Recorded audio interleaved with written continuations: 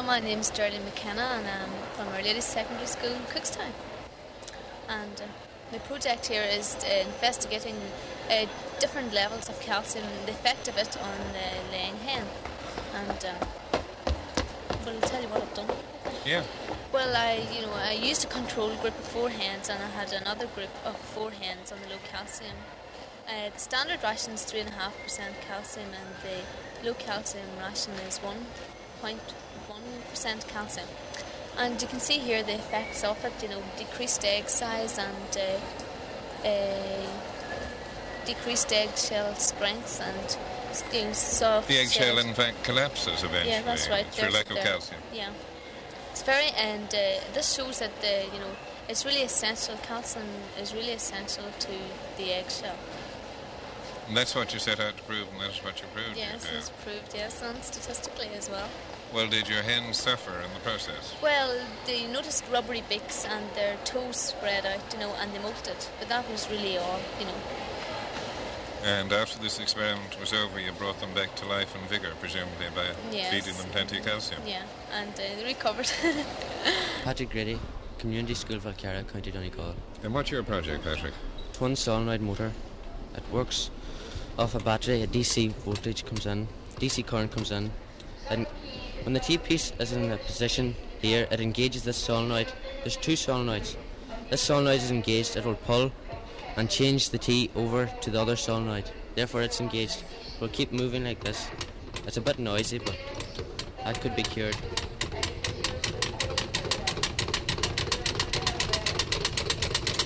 Also, another useful solenoid is the... wait now, is this a new invention as far as you're concerned? Well, as far as I know, I don't know of anyone else that made one of these before. And what practical application can you see for it? Well, I can see it driving simple things that ordinary motors can drive. Static motors rather than yes, mobile ones? Ordinary motors. I can sit like this. Belt can be attached to the crank wheel. Yes. Or other clog wheels can be attached on it and it will drive it. Just the same as any simple ordinary motor. What will the cost of driving be? Just an ordinary 12-volt battery drives it. It's very easy in current. It takes 2 amps current for each solenoid. Would you intend to patent this? No, I don't think so. I'm a schoolboy and I don't have time for things like that. It's just a school project. Aline O'Neill, come with the Mercy Clinical to County Cork. This is a very interesting project yours, Eileen. The habits and non-habits of a bovine herd. What were some of the things you came up with in it? I established that there was such a thing as society status in a herd of cows. I watched them as they went out to the field every day, and I established that one cow was always in front, and she had established herself as the superior member of the herd. And I then examined her temperament, and it was a nervy one. When she was touched by humans, she was very nervy, and I then recorded her milk yield, and it was very inconsistent, as you can see in the graph. And then I discovered that there was also a back marker. That's the one that's always last going a gate or going from field to field. And she was very quiet and very consistent milker. And also looked at the background of the leader, and she'd been reared at home, which had given herself time to establish herself within the herd, whereas the other one had been bought in England, and therefore she found it hard to settle down when she was switched to our farm. And then I discovered that if you ever watched a group of people going in a gate, they move in 2 semicircles, whereas if you watch a herd of cows, they move in a uniform rectangle. And this seems a much more practical way of moving than what humans do. And then I discovered that by pure uniformity and consistency, you can condition a cow to react to human voice. I got this cow, and every time it came to her feeding time, I called her name Skippy. And after 5 days, I got a very positive response. She came towards me. And then I stopped this process for 2 months. And when the 2 months had elapsed, I once again resumed this process. And she again remembered the name. And then I decided that I'd play music, see would it affect their milk yield. And therefore, out of 40 cows, there was 5 that weren't affected. The rest of them were, with an average of 2 pounds increase, with when the music was played rather than when it wasn't played. An increase of what? Of £2 of milk. And then I said that maybe it is the weather that's causing this increase, or maybe the grazing. So I housed 10 cows, and I gave them both. I gave all of them the same amount of feeding and the same conditions every day. And I still got an average increase of about £2. So then I decided what kind of music would bring them better increase. So I played one melodious tune, and I played it for about 5 days, and I got an average increase of £4. Whereas when I played, rock music, I'd only increase about £3. My name's Paul Nolan, and I've come from My Park College, Clondalkin. What's your project? It's on a new meteor shower, which I think occurred during the months of August. I observed it during 1976 and 77, and at this time of year there was no other project, or no other meteor shower recorded in any books that I had read on it. Was it a certain segment of the sky that you Yes. watch constantly, yes? Yes, up here on this chart here, I showed the point from the sky which is between Ursa Minor and Draco, which they came from, and in the manner of a meteor shower.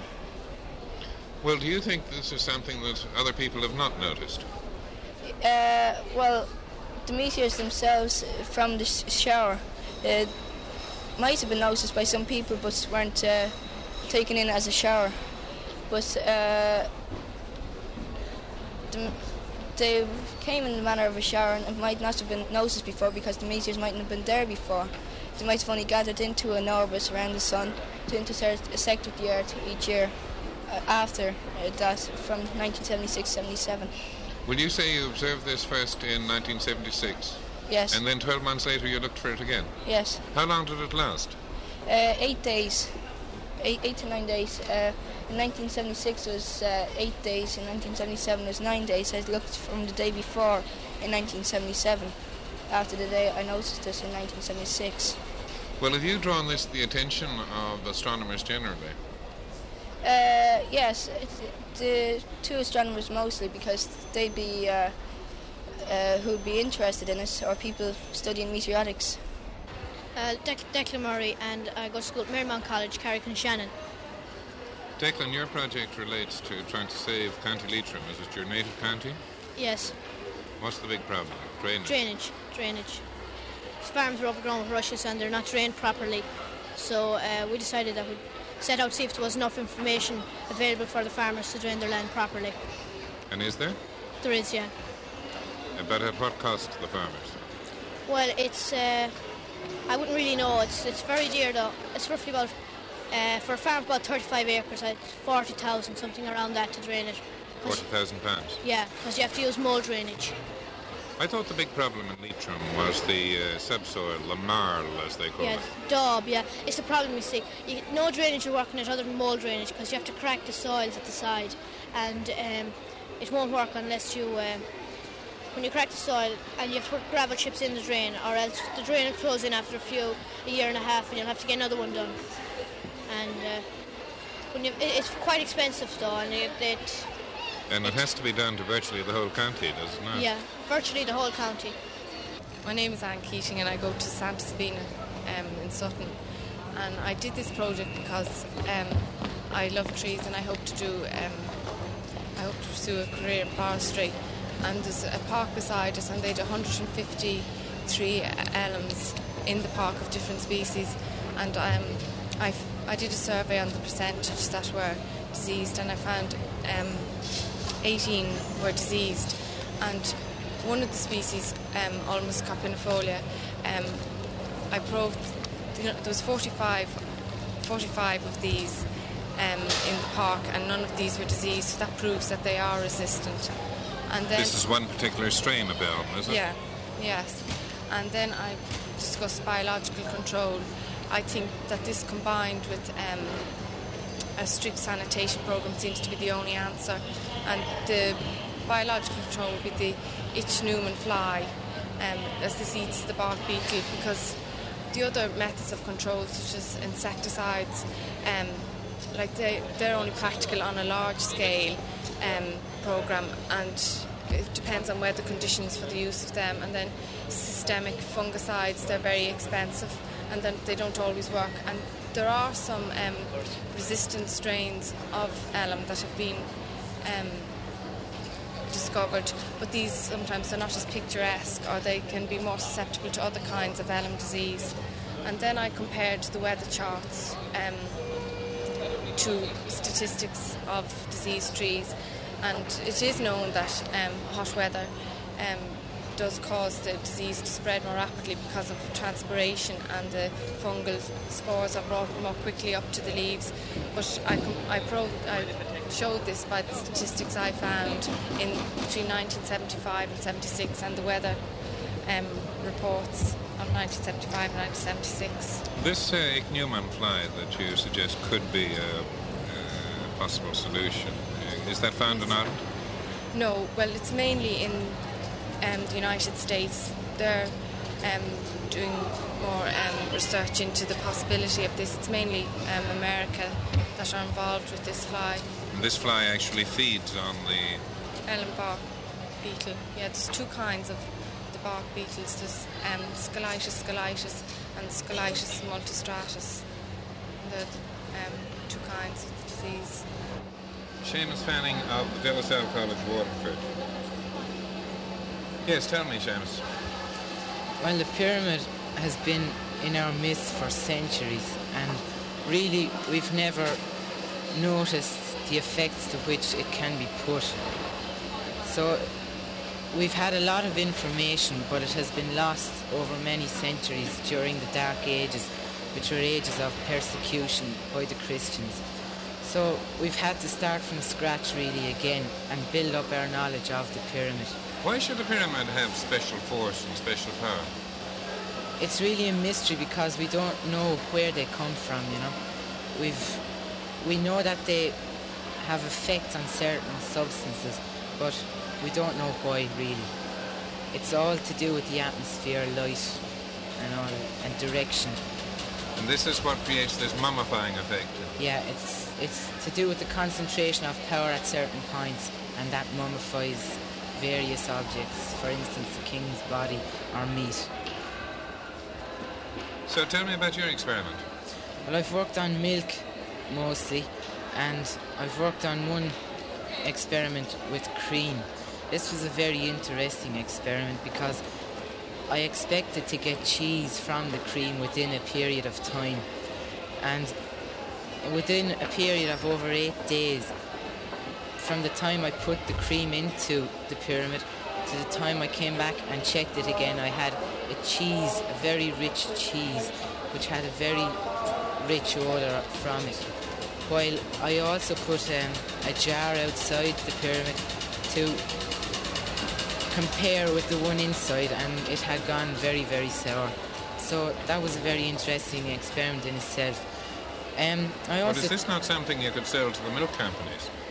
Well, if they're interested, I mean, I'm here for the next Have you few ever days. heard of a milk company experimenting with this kind of thing?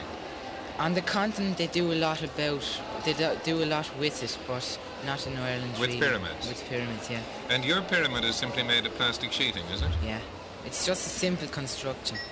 And you put the cream in under The that. cream it turns goes to in. cheese. The cream goes in under the apex at exactly 1/3 the height from the midpoint of the base, and it's here that the power more or less concentrates. That's what gives us the effects that we get on them. And there is no physical reason why this should be so, that you know of? No. Why it should be 1/3 from the base, for example? Well, the light comes through at different angles. One light can come through the walls of the pyramid, and it will be reflected around the pyramid at different angles to the walls. And it just seems to concentrate around 1/3 up from the base. You know, it seems to have something to do with gravity. I'm Donald MacDonald from Crescent College Comprehensive in Limerick. How long have you been coming here, Donald? This is my 5th year entering. How have you done before? I've picked up a few awards. I was runner-up last year, and I won Junior Chemistry the year before, and highly commended the year before that. And the first year was a bit of experience. So it's been a progression? It has, A yes. happy progression. Happy for you. progression, yes. And what's your project this year? Well, this year's project is a study of the impact which discharge has on the biota of the Shannon River at Limerick. And it's just a long name for saying that I'm trying to see what the effects of pollution are on the ecology of the river. And I've done biological and chemical monitoring and correlated the two of them to find what the effects are. Were your previous projects on similar themes? Well, they were more on the chemical analysis side, but this year's project is definitely enlarged in the chemical side, but it's more of a biological monitoring than chemical monitoring. You've always been interested in the Shannon? Yes, well, the Shannon is right beside me, so it's been ready available to me. Have you had reaction from local people on your... Yes, the county council have been very interested in my work, and well, not only that, but local people in the area have been interested. There are some people who have brought me out in boats and things like that to see the river and that. And generally people show an interest in pollution, but they don't have shown enough an interest to do anything about it or be worried about it, really. How bad is it? Well, it's progressively getting, let's say, it's not very bad. It's bad in spots. It's very bad in spots. But the dilution factor of the river seems to lessen the pollution as leaving the town, which is to be expected. But it's progressively getting worse, and this can be seen by doing a project over 4 years. The population of Limerick now is around 60,000 people with no sewage effluent at all, so that's all going into the river. When the population increases to 120,000, what are we going to have? The river is steadily getting worse. At some stages, the river now, I've proved that the river now, at night time in the summer, is unsuitable for migratory fish. They cannot migrate up to the spawn. Do you point the finger at anyone for polluting the river? Well, yes, at ourselves, because it's sewage discharge that is doing the main damage, doing the most damage. And technically, anybody who dumps sewage is violating the law, but we don't think about, we don't think about this when we're flushing our toilets or whatever it is. But everything that goes down that sewer, or down the sewer pipe, oil or anything, is all going into the Shannon. And what we really need now is a sewage treatment in Limerick. The industrial effluents are there at the present, but with the new Act, the Water Pollution Act of 1977, when this is implemented, it will stop water pollution from factories. Anyway, it'll make them, it regulates dumping of sewage, and you need licenses to dump now and all this. Do you intend to make science your living?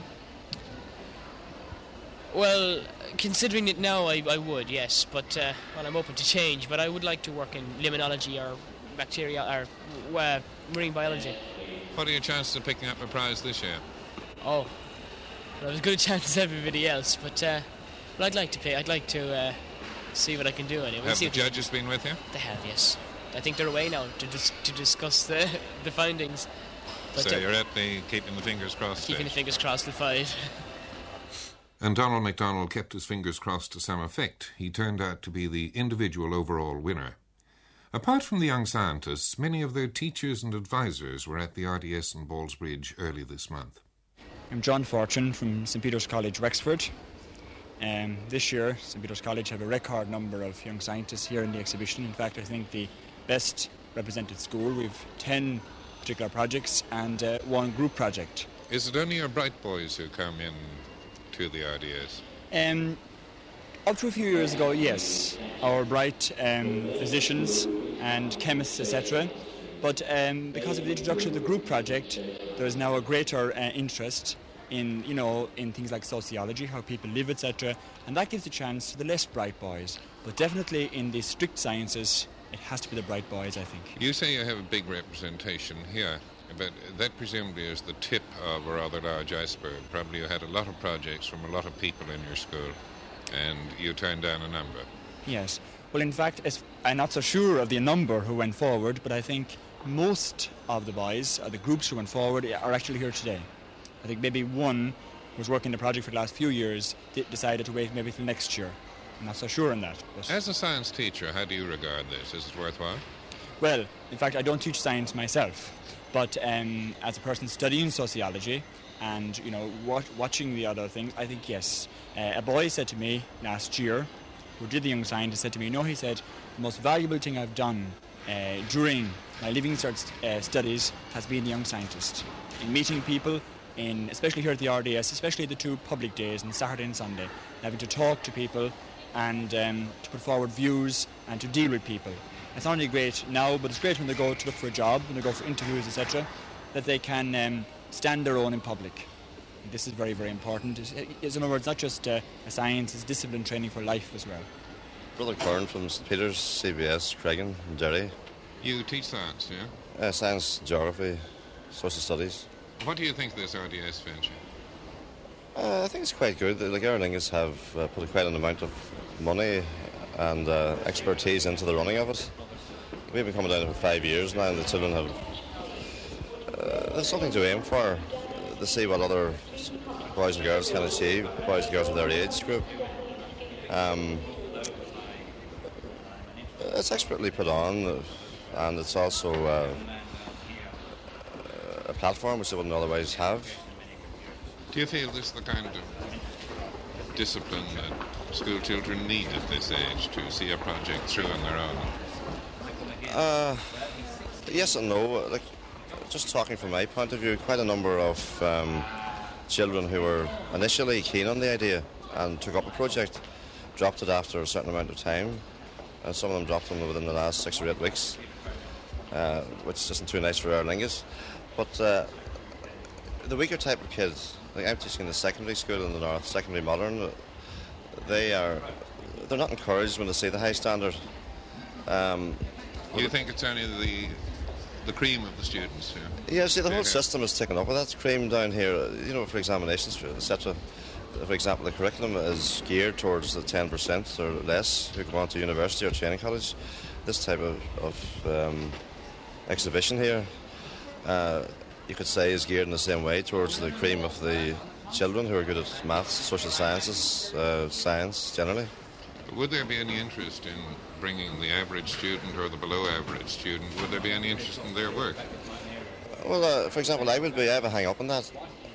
Like I teach in the school, mixed ability school, where we don't get the cream, even though we have done, we have had a few prizes here.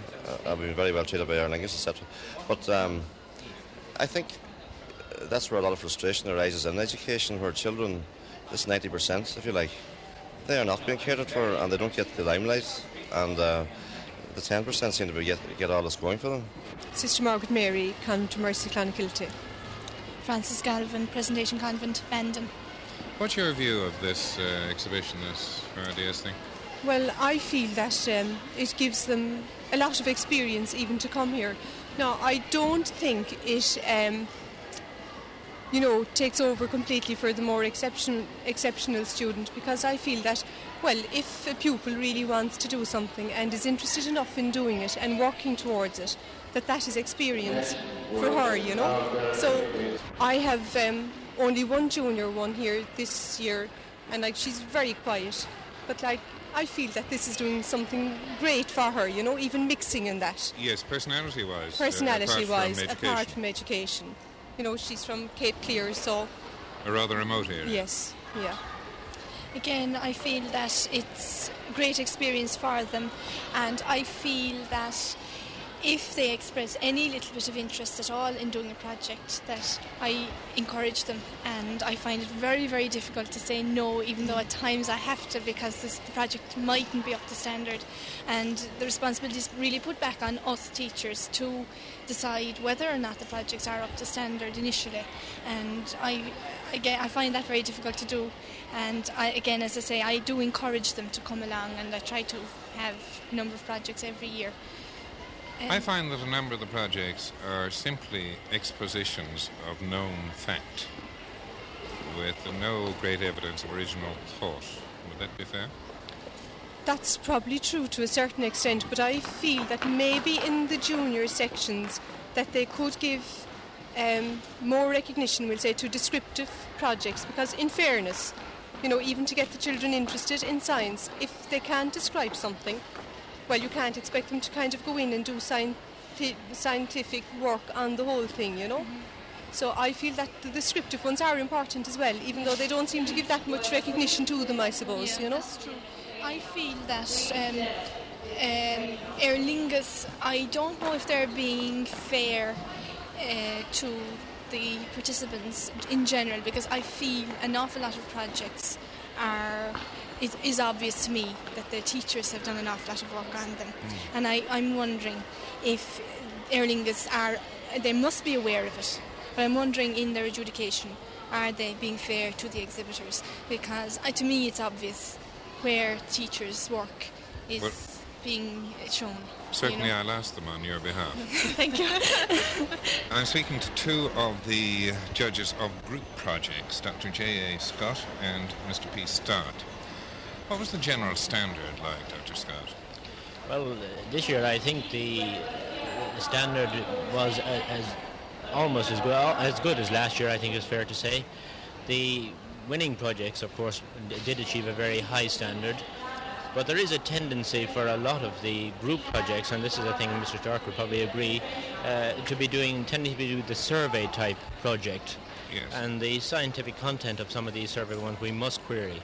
That's what I was wondering about. It struck me walking around the exhibition that a great number of the exhibits are simply of known data presented, no original work involved. Yes, that is a very true comment. There are, of course, with the better presentations, original thought, original work, but there are a few comments that I think I would like to make. I think most of the competitors could improve their report writing and the tabulation of data. It's often quite a lengthy business for us to wade through vast amounts of material. A lot of improvement could be made there. In the presentation field? In the presentation, in their report books, more so than the actual large-scale presentation on their stands. I noticed too, incidentally, that the standard of literacy was not terribly high in patches. Well, I will agree with you there, and I'm glad you said that. Yes. Another point I think I would like to bring up is the question of, again, talking about these survey-type projects. They gather an awful lot of data, but they don't seem to how to analyze the data, how to extract the information that is there. I think they draw conclusions from it which are not scientifically valid, I think, in some cases. I promised to put to you a point raised by a science teacher whom I spoke to, who was wondering whether the judges distinguished between what was a pupil's work and what in fact was a teacher's work. Well, this we certainly try to do. We question all the exhibitors, and I think, by asking a few leading questions, you can very quickly find out the exhibitor or the child who knows his stuff and who's been taught. But, I had a case in point in one of the prize winners in the group thing. I tried to lead them slightly astray, but they were very quick to see that I was going wrong, and they brought me back. And this shows that they understood the project. I did this deliberately. They were one of the top prize winners. And I tried to see, by just bringing them a little bit off the topic, would they follow me or would they actually come back onto the correct path, which they did. I was very delighted to see. The group projects embrace many scientific disciplines. Do you have great difficulty?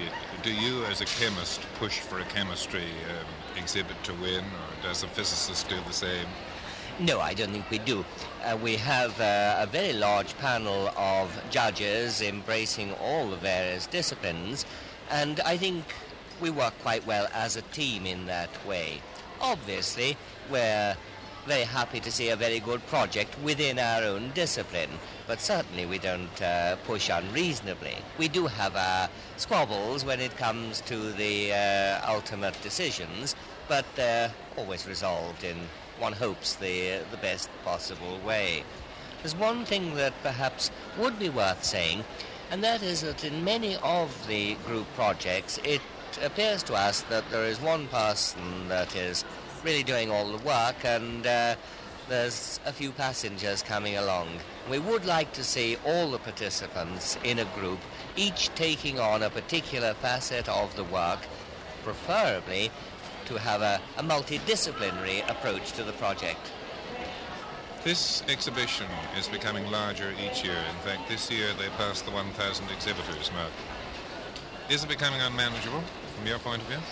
It's becoming more difficult every year. I think there's two facets to this. I think that the trend is that the number of individual projects tends to be going down each year, and the number of group projects is going up. And I think as judges, and I think our linguists will too, will want to investigate this and see, is this a good thing? The other question, which if I could just go back for a moment, on the question of numbers and groups, I think a case could be made for limiting the number of participants in a group. Some of these groups had the whole school working for them, and is this the way science is done? I don't think so. I'm wondering, in view of a comment made by someone else, whether this mightn't be a good thing, because his objection was that this gives an opportunity to the cream of the country to exhibit, but what about the rather less qualified people below?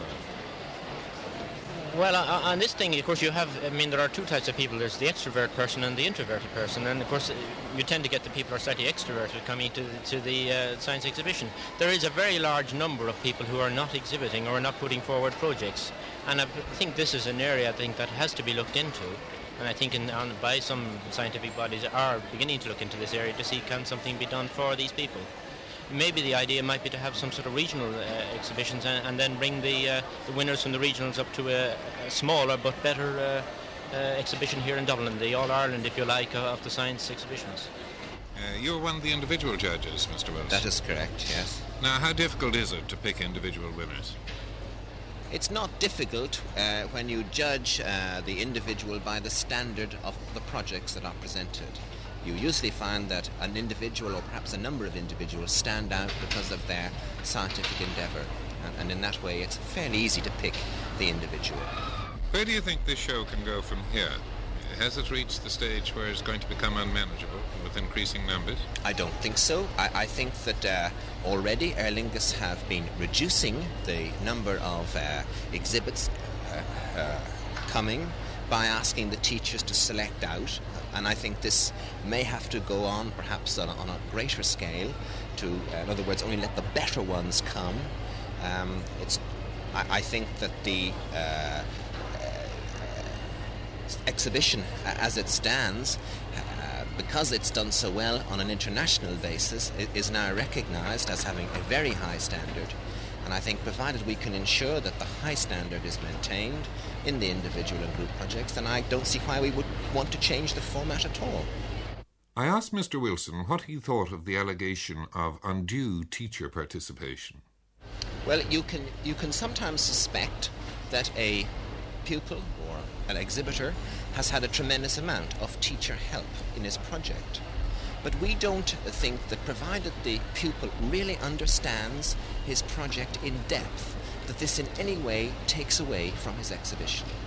And you can often suspect teacher involvement, but I think this year, on every occasion when we suspected teacher or parent involvement, we were able to satisfy the entire panel that pupil really understood all the project in great depth, including mathematical formulae, calculations, etc., where appropriate. And therefore, whereas they may have had guidance, they really understood what the project was about. I think if it's anything like my family, it's the children would be teaching the parents anyway. In many cases, I think that's true. A new development this year was the Young Scientist Workshop, aimed mainly at science teachers. The opening speaker was Professor E.T.S. Walton, Ireland's most distinguished senior scientist and Nobel Prize winner.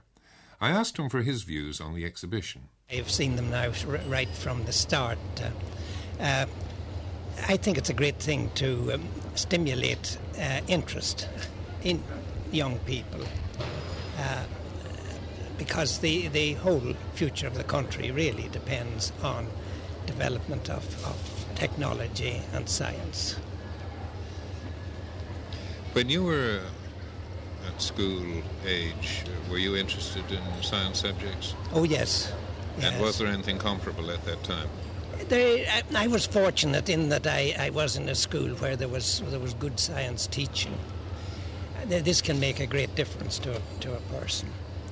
But way back in those distant days when I was at school, the Board of Intermediate Education did make a serious effort to encourage teaching of science in the schools. And they had encouraged practical work. They used to send their inspectors around to inspect the practical work every year. But really, Ireland didn't have much of a reputation as a scientific nation, possibly until your name surfaced. Oh, no, that's not true at all. There have been some very, very, very distinguished... There have been isolated ones. Yes, isolated, but you must remember the population of Ireland is small in comparison to the population of some of the larger European countries, and you can't expect the same number of outstanding people. Do you think the standard is improving? I do indeed, yes. At all levels, including third level? Yes, I think it is. Do you think there's scope for much more improvement? I'm not just sure what you're driving at here. Well, I'm wondering if enough money is given to the teaching of scientific subjects, for example. But you'll never get people to admit they have enough money. They're always looking for more. But it's a question of whether you talk about teaching over a wider area, or whether you're talking about taking subjects to a more advanced level. Now, I'm not sure which you had in mind when you asked. Yes, well, what about both? Well, I think both improvements have occurred. And it's a continuing process? I would hope so. Coming up to 5 o'clock on Judging Day, excitement mounted. Everyone gathered round the platform, and Jack Miller of Aer Lingus effected the introductions. YSE is just about to take off. It's my pleasure, first of all, to introduce to you those people who are on the platform. And to make it easy, I will start with the lady on my right hand, that is your left, Dr. Dermot Donnelly, who represents our distinguished panel of distinguished judges. The principal speaker was the Minister for Education, Mr. John Wilson. It is very gratifying to see the extent to which pupils have involved themselves in science projects, whether as individuals or in groups. Aer Lingus is to be commended once more for providing this stimulus to pupils and for giving them this opportunity to display their work. The encouragement and motivation of pupils to participate in this exhibition depends to a great extent on the teacher.